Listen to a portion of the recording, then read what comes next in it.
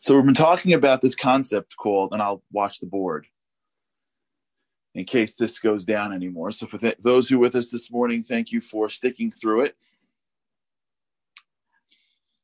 We ended up last week in this world of the tension between I want to be a giver and I want to go and be unconditional. But when am I going to, but if I do that too much, people are going to take advantage. I'm going to be a rag, or as they say in Yiddish, a shmata. And how do I balance that?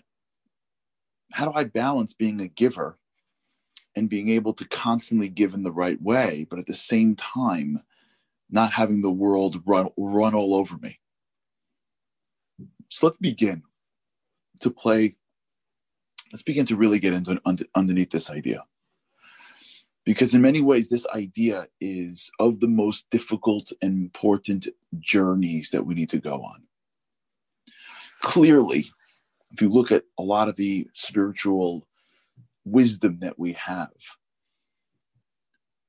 the emulation of God is the highest form of tapping into who we are. And the emulation of God comes very much with how we treat other people. This whole concept that religion is only that in which we do for God it's not really a very Jewish concept. Someone else's physical needs is our spiritual opportunities. Nestled within Jewish wisdom is the value of kindness and connection and oneness with others. And a lot of how we grow spiritually is how we figure out how to be more like a giver. So how does it work? So let's delve. When we have the opportunity to give to somebody else, so the first level, of course, is the ability to give. There are people that don't give at all. There are people that don't know how to give and find that when they give, it's almost as if that as they're giving, like it hurts. Right? So if I give to you, there's like a little bit of a pain there. It was mine, time, thought, money, and now I'm giving it to you. So I have a hard time letting it go. Now, the way you make it easier for me to let it go is when you give something back to me. Appreciation, thanks, honor. And so I'm not really giving.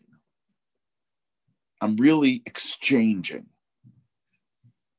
So if you think about it, when that person gives the charity to the organization, it's great they're giving.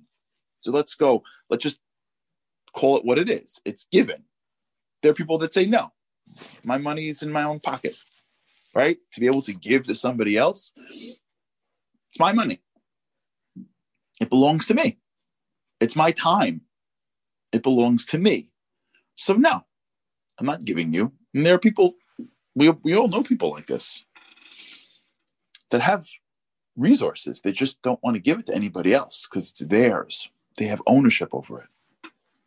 So just giving it at all is a big deal. But when you give at that next level, which is great, and it's a great level to be on. And when I say levels, I don't mean like I'm not downplaying the levels. I'm saying let's just call out the levels what they are so that we can each, in our own way, walk up and down this staircase. As I go up to the next level and I give, if you will, and somebody gives me this huge plaque and honor, and if I'm doing it for the honor, then I'm not really giving at the highest level. I'm giving, but I'm really exchanging. You have honor. I have money. I give you the money. You give me the honor. This happens sometimes when you see people like which is again wonderful, but you see this sometimes when it comes to group giving. Some guy gets up there and gives some money, and then it becomes like a thing, like who can give more. It's great, and there are organizations that play this to their benefit, like really perfectly. They create an environment where, the the definition of significance is based on how much you give in a specific time. So people, they compete. This happens sometimes in certain synagogues. They sell the honors of the synagogue. So sometimes people buy it because they want it. Some people buy it because they're competing. You'd compete for art. You compete for, the honor to get an aliyah. It better but get an aliyah than get art. But it's still exchanging. I'm exchanging what I have in my pocket for what you have in yours. So if you really think about giving from that perspective, you find that in our lives, we're doing this. We may not have started doing this, but we can condition ourselves to be doing this. That I'm giving you, and in the beginning I gave you because I just gave you. But as I get older, I've conditioned myself to give to you on the condition that you give back to me. So I'm going to give to you my spouse, my attention, and my nice words. But if you don't give them back to me by like 9:30 a.m., then I'm just shutting down for the day. I'm going to give you my parent, in-law, cousin, whatever, my graciousness. But if you don't give it back to me,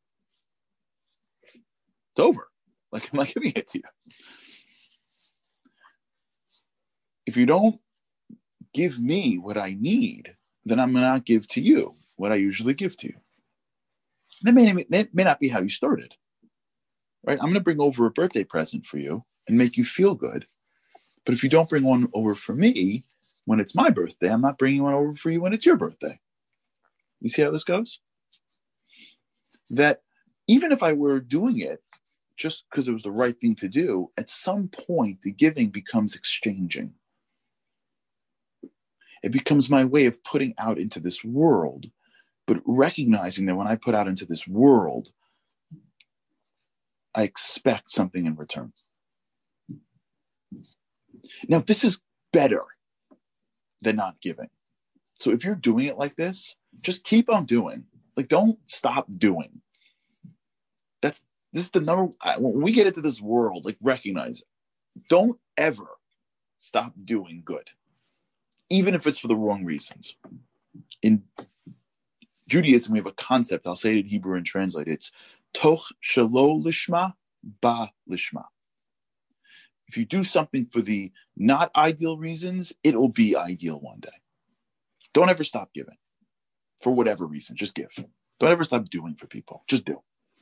If at the end of the day you're doing to exchange, better you do to get to exchange than you don't do at all.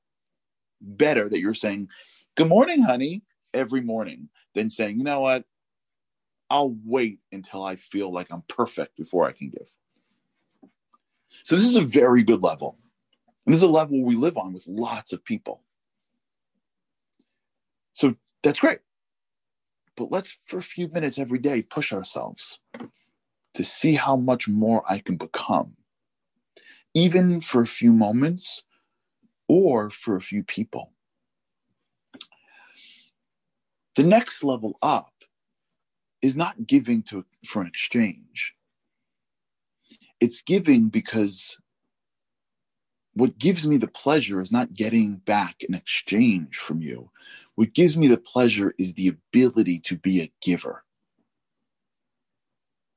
Giving is what gives me meaning in this world. Now, if you're really with me, there is some level of exchange, right? It's just that's between you and you, right? It's there is a selfishness to it a little bit. It's very thin, but let's not worry about that.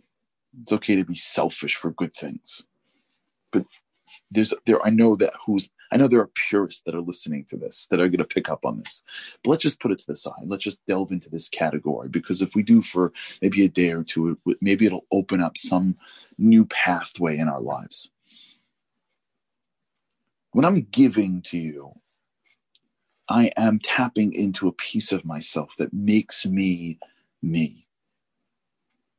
Whatever I have in this world, I have because I'm channeling it out, right? The new flow that comes into me every day was meant to be given out. So if I have something, really I have it to give it. The blessings that I have, the energy that I have, the spirituality that I have, really I have it not to keep it, but to give it. If you look at a pool of water that doesn't run, ultimately it starts to create bacteria. In Israel, there is two large bodies of water. One is the Kinneret, which is the top of Israel, that flows down the water. And one is the Dead Sea, which is in the bottom of Israel, that is really at the lowest point in the world. The Kinneret water is sweet, and the Dead Sea is salty. And the reason, at least symbolically, or even literally, is that the Kinneret is something, it's a river that flows. And when you flow out your water, the water is sweet. And the Dead Sea is the receiver. When you receive without ever giving, you become salty. When you receive without giving, you become less of who you possibly can be. You see this with people a lot. When they receive too much without giving, they become spoiled a little bit. They're wonderful people, but you can almost sense there's something that's not living in the ideal. They're getting and getting and getting and getting, and they're never asked to give. I have friends of mine, well, they're older than me, that are fabulously wealthy, that are terrified of destroying their children. And one of the greatest bits of advice they got was, if you're going to give your kids wealth, well, you better make sure you give your kids the ability to give. Because if they receive too much resources in their lives without being asked to give, they're going to spoil. They're going to spoil. They're not going to know how to navigate life. They're not going to know what the purpose of life is. But if you're giving, if you're in a constant flow, if you are the body of water that is always feeding and sustaining and giving life and energy to others, you yourself are sweetening. So the concept of giving is actually the greatest way we can ensure living a meaningful life. So then we need to give more than they need to receive. That's a concept that we have to understand. And it's a concept that teachers and parents, they understand well. More than the child needs to receive, the giver needs to give. And when somebody can't give, there's a pain there. There's a pain that people have if they want to give, but they can't. You see this sometimes as parents, as kids get older. They want to give their kids advice and wisdom, but they have to let them grow up. You see this a lot of times as people are trying to give advice, or you see people in this world that want to be givers. You see this even when just sort of naturally, when a child is born, the mother wants to give the child sustenance. And if the child can't, for some reason, take it, there's a pain that the mother feels. And the reason is because there's a certain pain that we experience when we can't be giving. Because naturally, that's who we are. The ability to be giving is itself a blessing. And so as we start to grow up the ladder here, we start to realize that the greatest stance that I can be in is the stance of giving. I have to do it right. I have to do it smart. But if you think about it, the greatest gift I can get in my life is not the exchange of what you give me for my gift. But the greatest gift I can get in my life is the ability to be a giver. There's a wonderful woman who's listening who is a real giver, who has been, because of not her fault, on the receiving end for a while. And for weeks, she's been emailing me, and I can see her pain. Not for what she's suffering with, as much as the fact that she has to receive from everybody. Because she gets it. She sees it.